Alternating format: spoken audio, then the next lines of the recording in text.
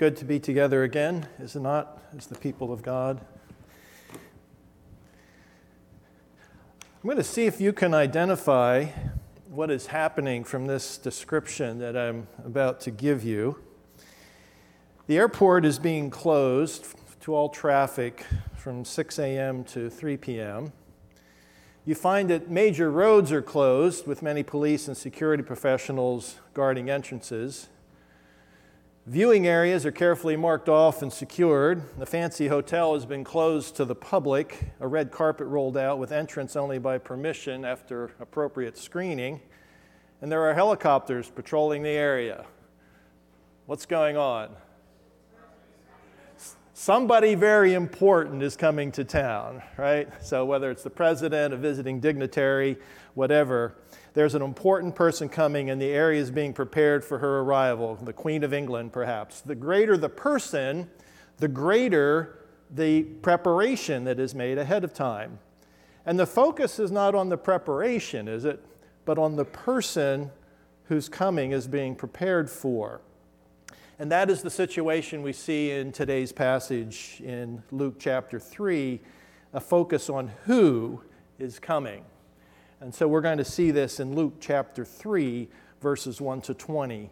Here Luke marks the transition between chapter 2, where we read of Jesus' conception, birth, early infancy, and young childhood up to 12 years of age, and the rest of chapter 3, which describes Jesus' baptism and the beginning of his ministry at about 30 years of age.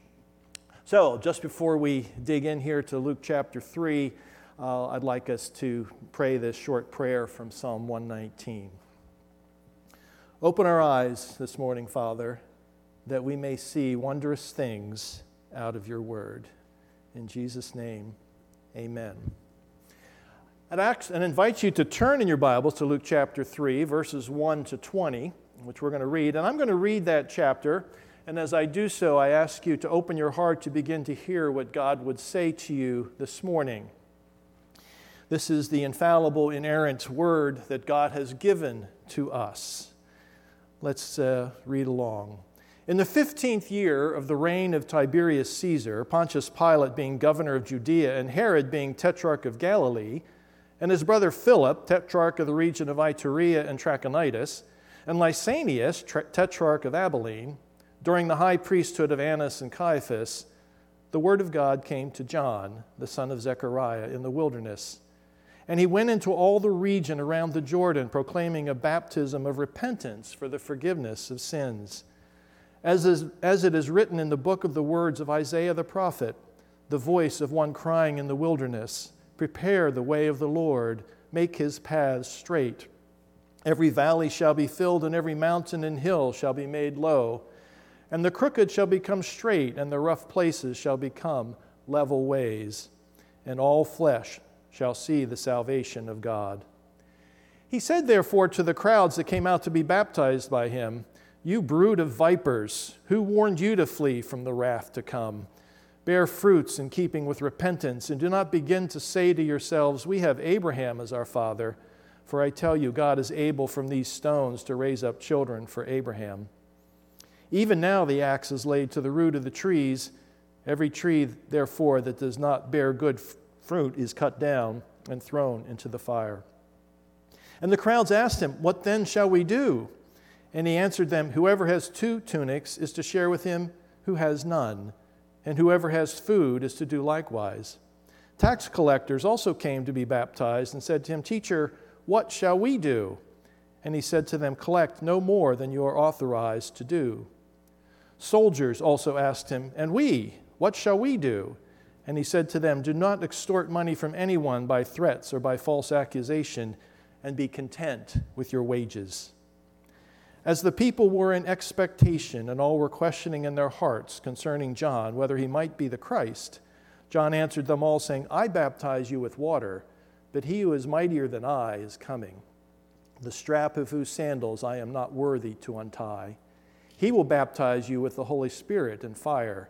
His winnowing fork is in his hand to clear his threshing floor and to gather the wheat into his barn, but the chaff he will burn with unquenchable fire. So with many other exhortations he preached good news to the people.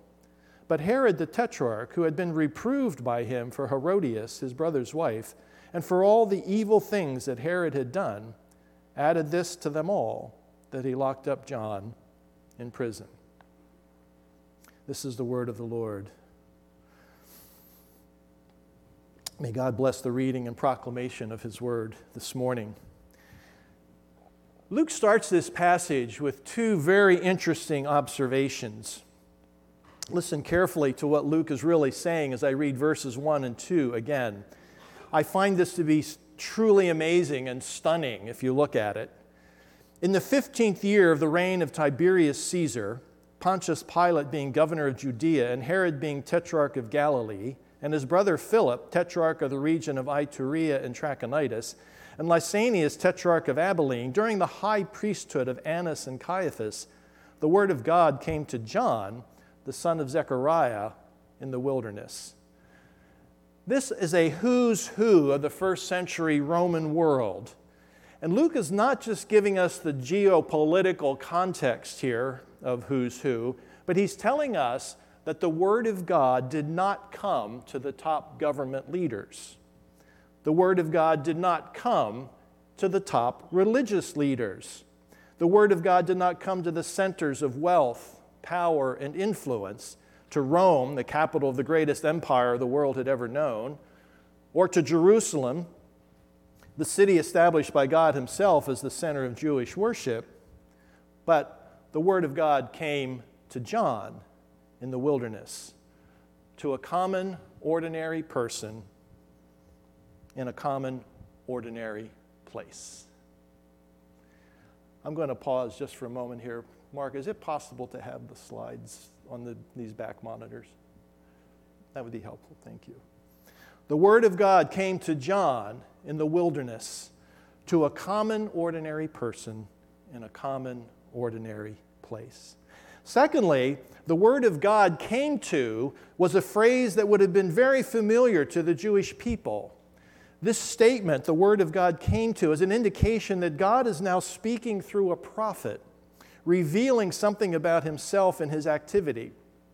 The last time these words were uttered were about 460 years prior to this, to the prophet Malachi. This is a long time for God to not be speaking to his people. And now, don't miss what Luke is saying here. The word of God came to John. God is speaking again.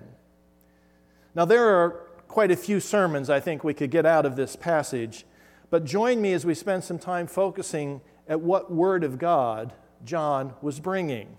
And we're going to look at this in 5 areas. First, the word of God came preparing. Luke here quotes from Isaiah 40, written over 400 years earlier, and applies Isaiah 40 to John as the voice crying in the wilderness. Look at verse 4. The voice of one crying in the wilderness, prepare the way of the Lord. John's purpose was to prepare the people for the coming of the one who God had promised long ago. Something big was being announced. Like all of that, the motorcade and all the preparations we saw before, something big was being announced. The Savior was finally coming to rescue their broken lives. And in verse 6, Luke continues with Isaiah, and all flesh shall see the salvation of God. And what was that preparation? Well, we see that in verse 3. John came to the region around the Jordan proclaiming a baptism of repentance for the forgiveness of sins. John wanted them to see that their sins have separated them from God, and he wanted them to know that forgiveness of those sins was available. The Apostle Paul describes John's baptism this way in Acts 19:4. Paul says, John baptized with the baptism of repentance, telling the people to believe in the one who was to come after him, that is, Jesus. John was preparing people's hearts and minds for Jesus' coming, because it is only by faith in Jesus that sins could be forgiven, a relationship with God restored, and the hope of eternal life secured. So the Word of God came to John preparing. Well, the Word of God came to John warning. Look in verse 7. He said, therefore, to the crowds that came out to be baptized by him, you brood of vipers.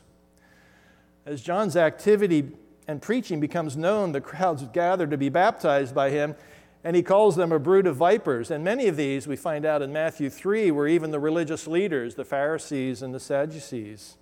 Hardly a way to make friends and influence people, calling them a brood of vipers. But what's a viper? A viper is a poisonous snake.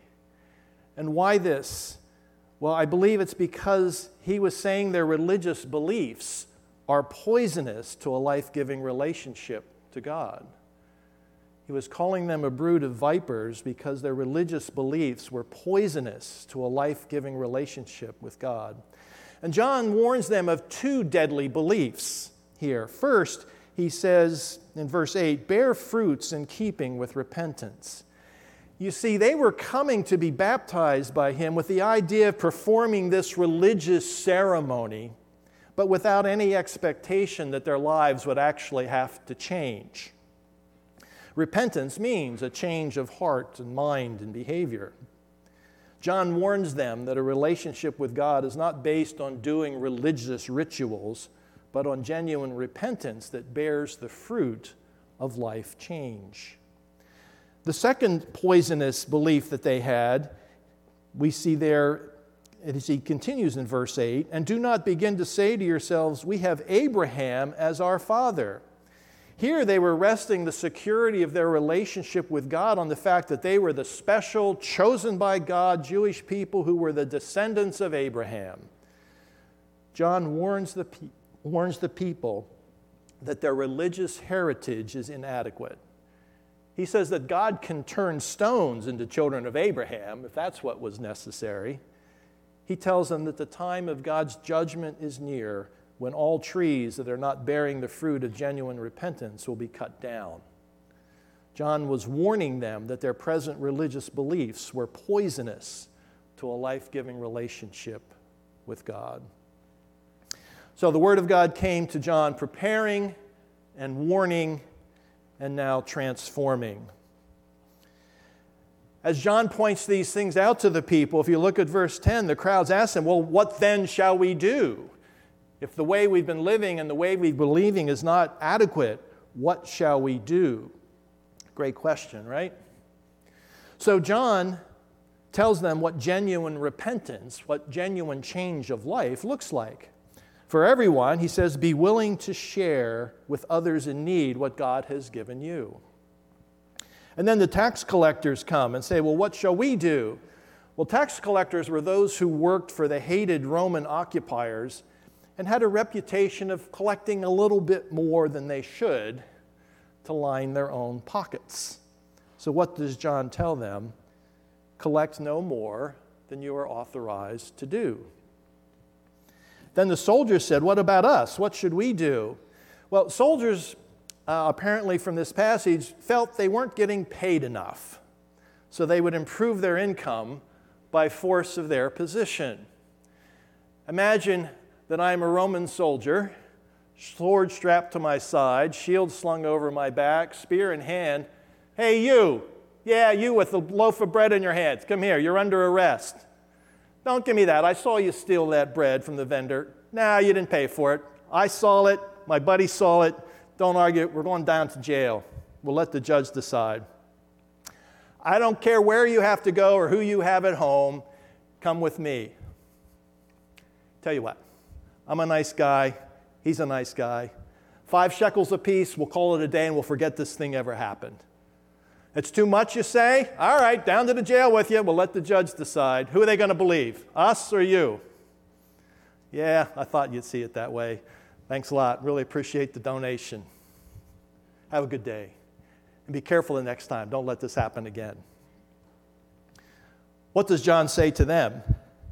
Do not extort money from anyone by threats or false accusation, and be content with your wages. John is teaching them that genuine faith in the living God will transform their lives in very practical ways where they live and work. Now, as I say this, there's a very important word of caution that is necessary here. John is not saying that they must do these things to become right with God. He is saying that these things will be the fruit of a transformed life that has already been made right with God. They are the fruits of repentance. Life change does not come from me trying to be a better person. Life change comes from me being transformed by God's work in my life, the fruits of repentance. So the Word of God came to John, pointing, warning, transforming, and pointing. In verse 15, the people were in expectation and all were questioning in their hearts concerning John. Well, for centuries, the Jews have been waiting for the Messiah, the Christ, the one whom God promised would one day come to save them from sin and oppression. And as excitement builds around John's ministry, questions begin to stir in the hearts of the people, and they begin wondering, is this finally the Christ, the one we have been waiting for all these years? Well, what is John's answer? His answer is no. I am not the Christ. I am the one who has come to point you to Jesus, who is the Christ. I am nothing. He is mightier than I. I baptize with water. He will baptize you with the Holy Spirit and with fire. He will be the one to bring final judgment, separating the wheat from the chaff. And in one place, John tells his followers, he, Jesus, must increase, but I, John, must decrease. John is not the Christ, but he points to him. He points to Jesus as the Christ. So the Word of God came to John, preparing, warning, transforming, and pointing. And then we see the Word of God came to John, reproving. We see that word in verse 19. That word reprove means to accuse of error, to accuse of wrongdoing. John was direct and hard with the people who were coming to him. For example, remember, a brood of vipers. But not to be mean, but because they had to recognize the true seriousness of their condition to be able to receive the help that they needed. Many of you know that I worked as a medical doctor, and that work often meant telling people the hard truth about their health. Not because I enjoyed making people feel bad, but because I wanted them to take appropriate action to get better. Such reproofs are good news. You look in verse 18. With many other exhortations, he, John, preached good news to the people. These reproofs are good news. But not everyone responds well to having their wrongs pointed out. I don't know about you, but I'm generally not very happy about someone telling me that I'm wrong about something. Thank you so much for telling me that I just made a huge mess of this. I was just hoping someone would come along and point out how wrong I have been in this area of my life. Thank you so much. Anybody else there? We see a good response to having the wrong pointed out in verse 10, right? What then shall we do? But here in verses 19 and 20, Herod responds to John's reproof by throwing John in prison and, not long after this, executing him.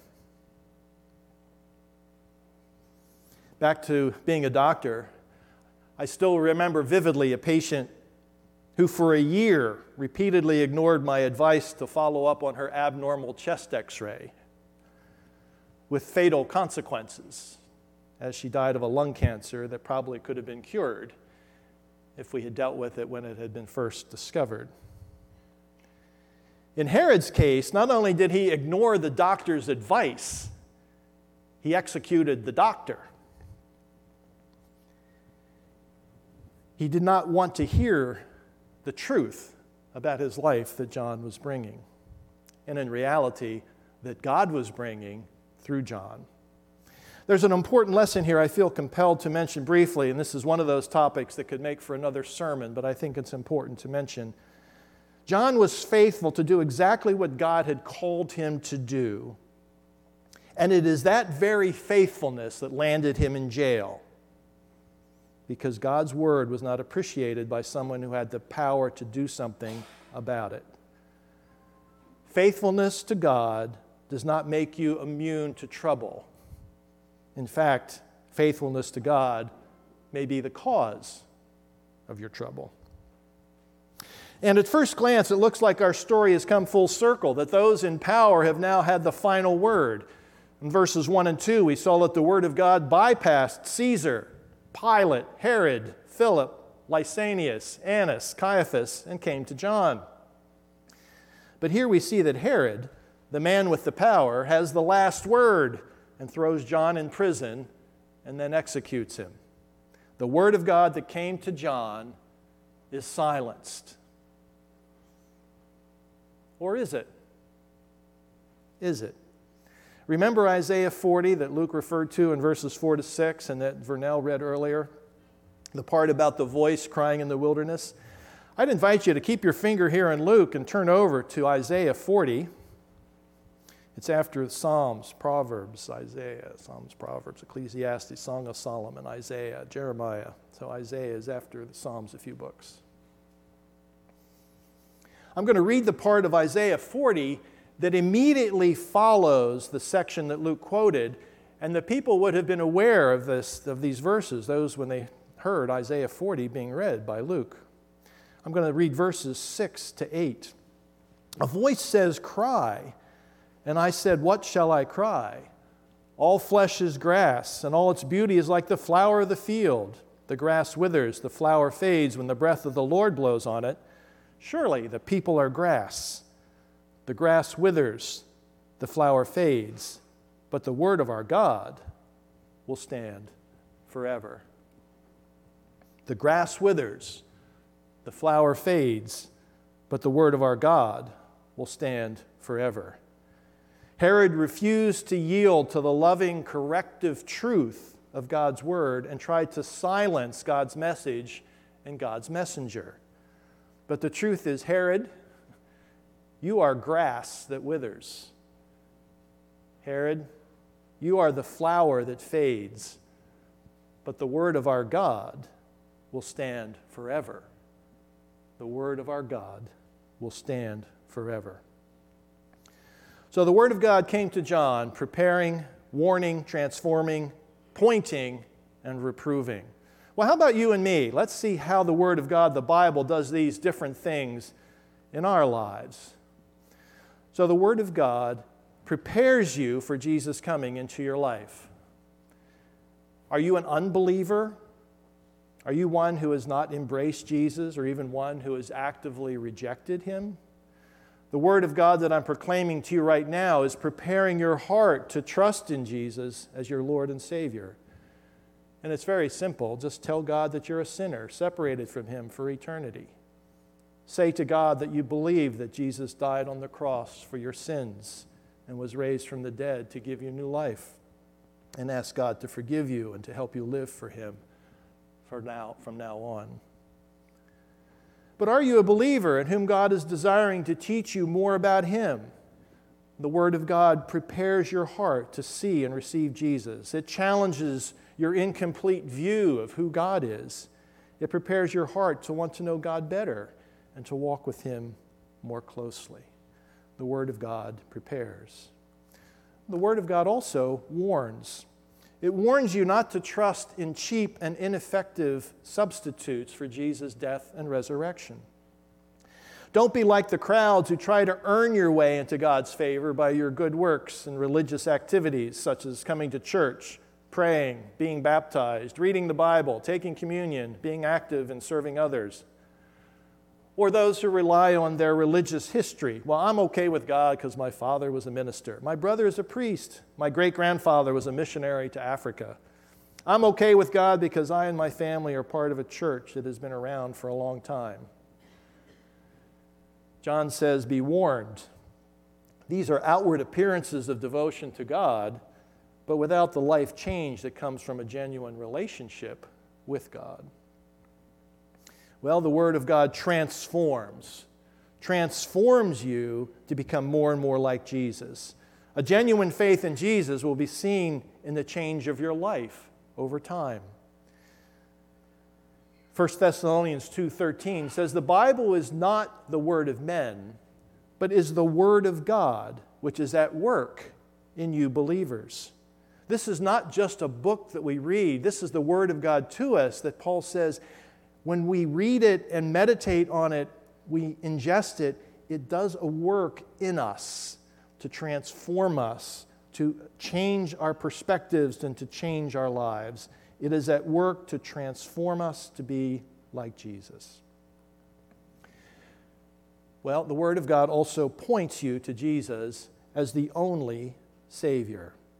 I love how Sally Lloyd-Jones says this in her prologue to the Jesus Storybook Bible. She says,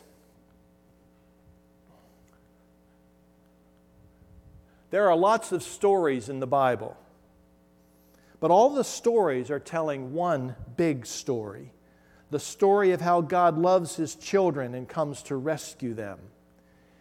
It takes the whole Bible to tell this story, and at the center of the story, there is a baby.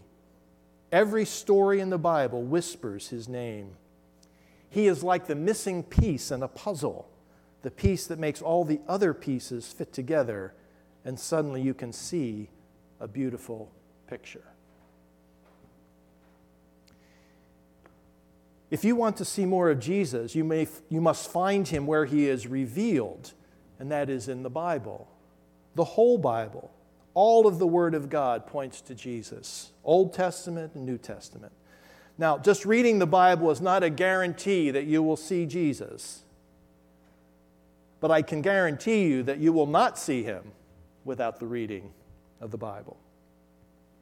And I would encourage you not to just read books about the Bible. Devotional books by human authors about the Bible may be helpful, but they should not be a substitute for reading God's own word to you in the Bible itself. And are you able to say, as Job did in Job 23:12, "I have treasured the words of God's mouth more than my necessary food"? Can you imagine that? I have treasured the words of God's mouth more than my necessary food. You would rather read and meditate on the Bible than eat. Can't say that I'm there, but I'd like to be. And then the Word of God reproves.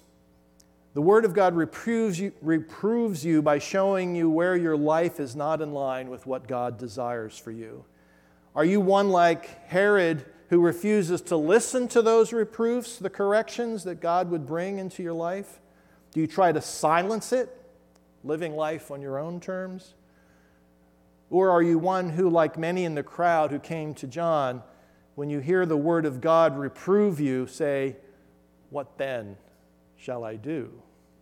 What then shall I do?" What a wonderful, powerful Word of God we have been given in the Bible. The Word of God still comes to us today as it did to John over 2,000 years ago, preparing, warning, transforming, pointing, reproving. Well, the Word of God came to you this morning. And as I was preparing this message, I remembered back how the Word of God first came to me in October 1973 as an 18-year-old college student, preparing my heart to see Jesus and my need for Him. And that Word has continued to come to me over these many years to draw me ever closer to Jesus. But you know, the Word of God has come to you, Jim. The Word of God has come to you, Helen.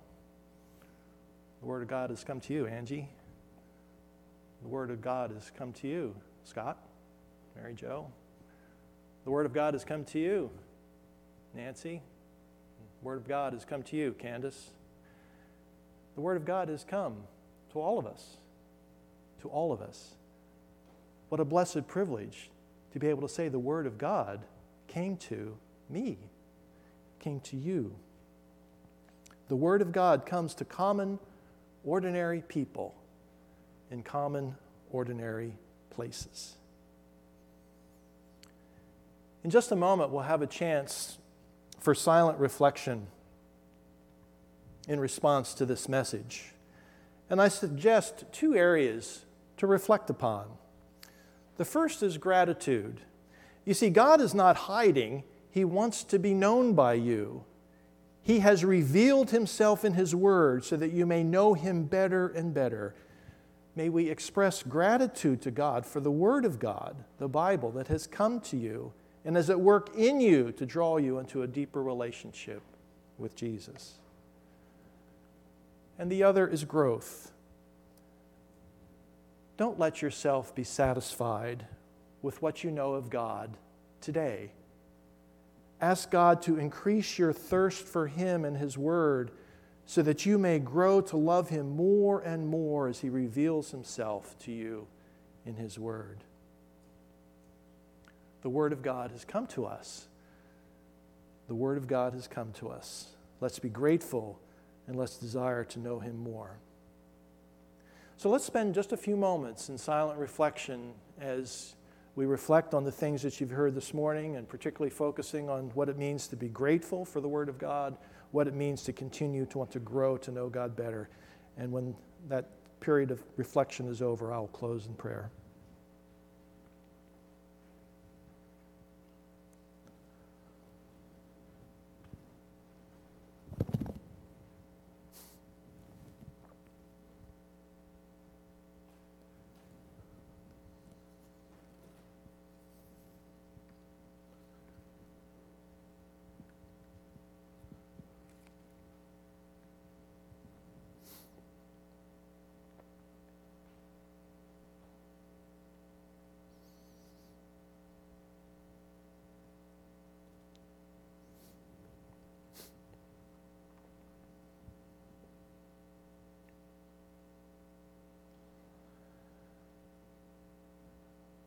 Our Father in heaven, we thank you so much for the opportunity to sit here and say that the Word of God has come to us this morning through these verses in Luke chapter 3.